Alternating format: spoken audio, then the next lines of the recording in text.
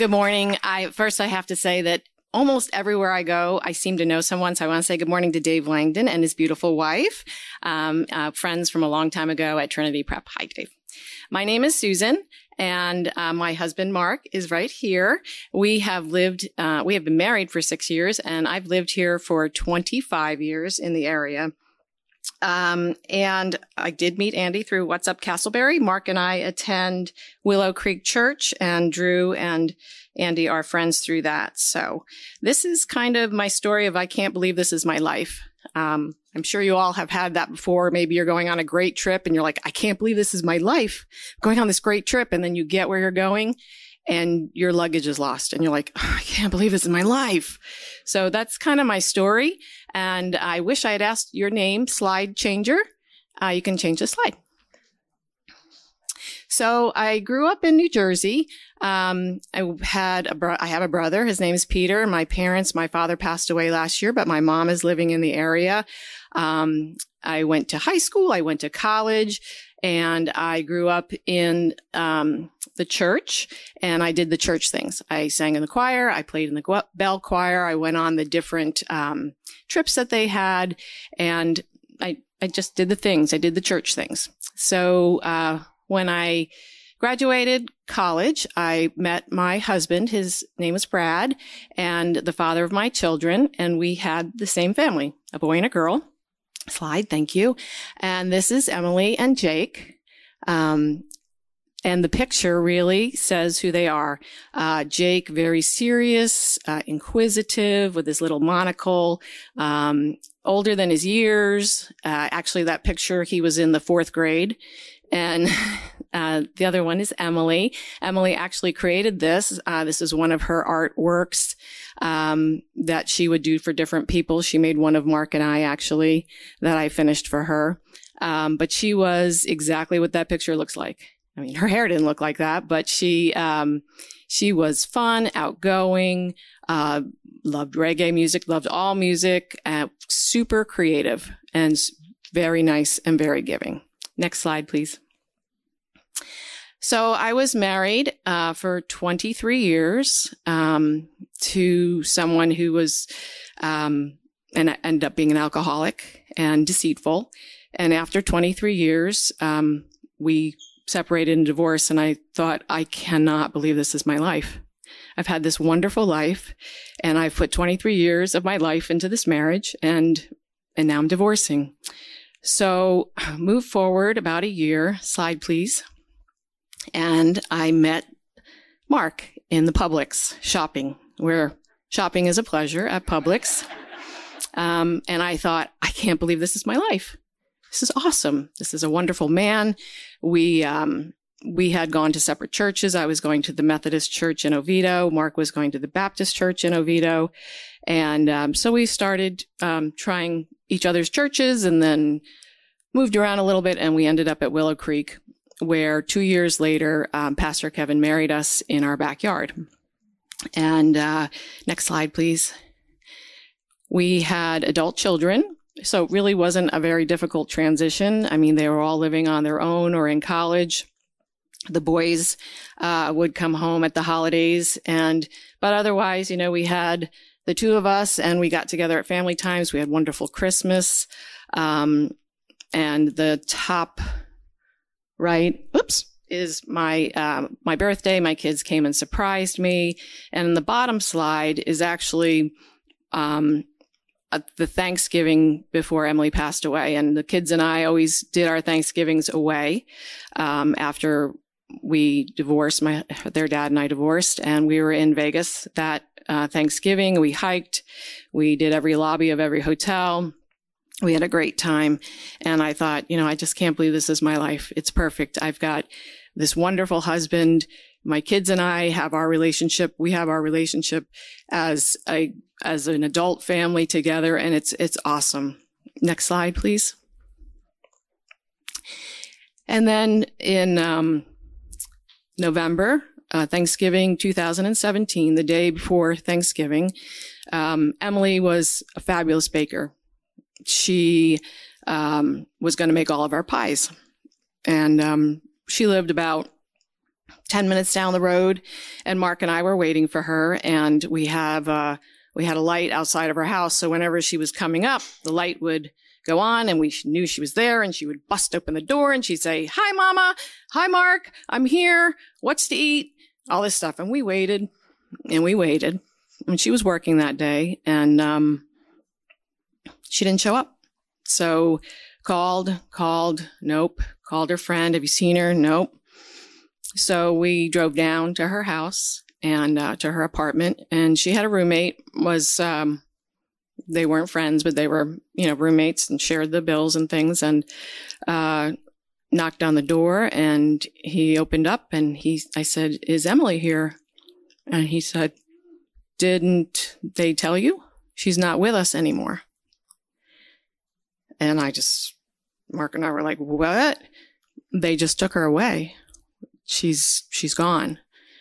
Well, we had gotten there and the police were on their way to our house. So we passed on the road, and that's how we found out that Emily had died, and she had died of a drug overdose.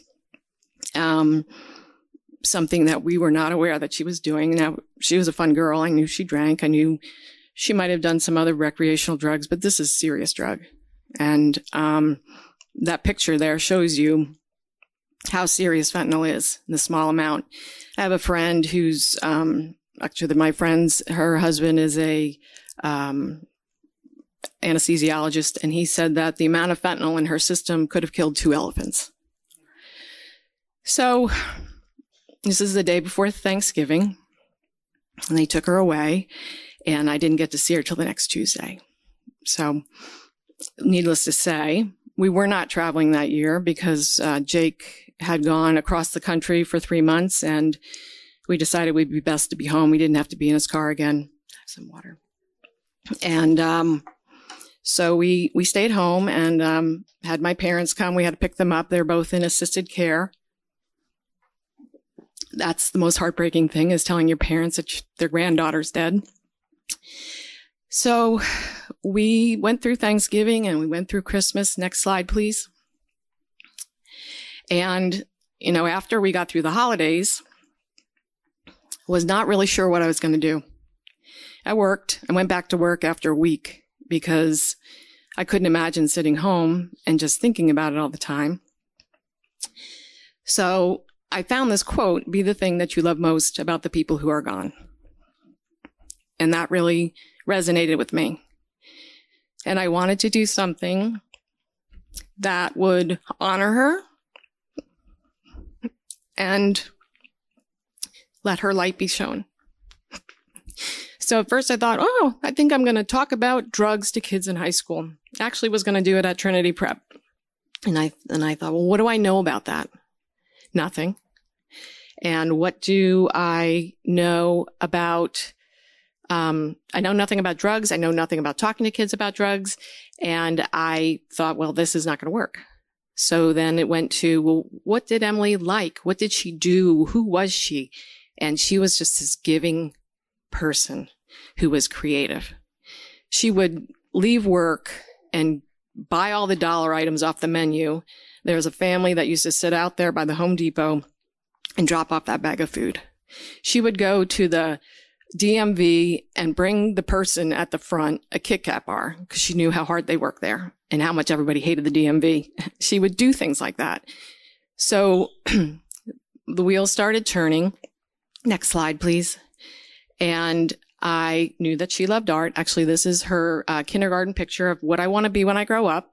I want to be an artist. And what kid doesn't like to color? And she actually at first thought she wanted to be an art therapist. She was a healthcare worker. She actually worked for OneBlood. But she always loved art. And it was mostly every gift she gave you was something that she made. So that's how we pushed towards Simply Amazing. Next slide. So as we went forward and had Emily's ceremony, this card, Simply Amazing Emily, was a birthday card for her. That's how we came up with the name Simply Amazing. My sister-in-law is an artist, and she created the card for Emily's for people to sign. We have about 200 cards at home that I haven't opened yet that are birthday cards from her from that day. And that's how we came up with that. As I went through the year, Mark would go to church every Sunday and I would sit at home and watch. I couldn't go. I didn't know why. Wasn't mad at God. Emily made her own choice. It was not God's fault. Everyone there loved me. They communicated with me all the time. Drew sent me texts every week. His wife was one of Emily's best friends in high school. But I couldn't go. And I realized that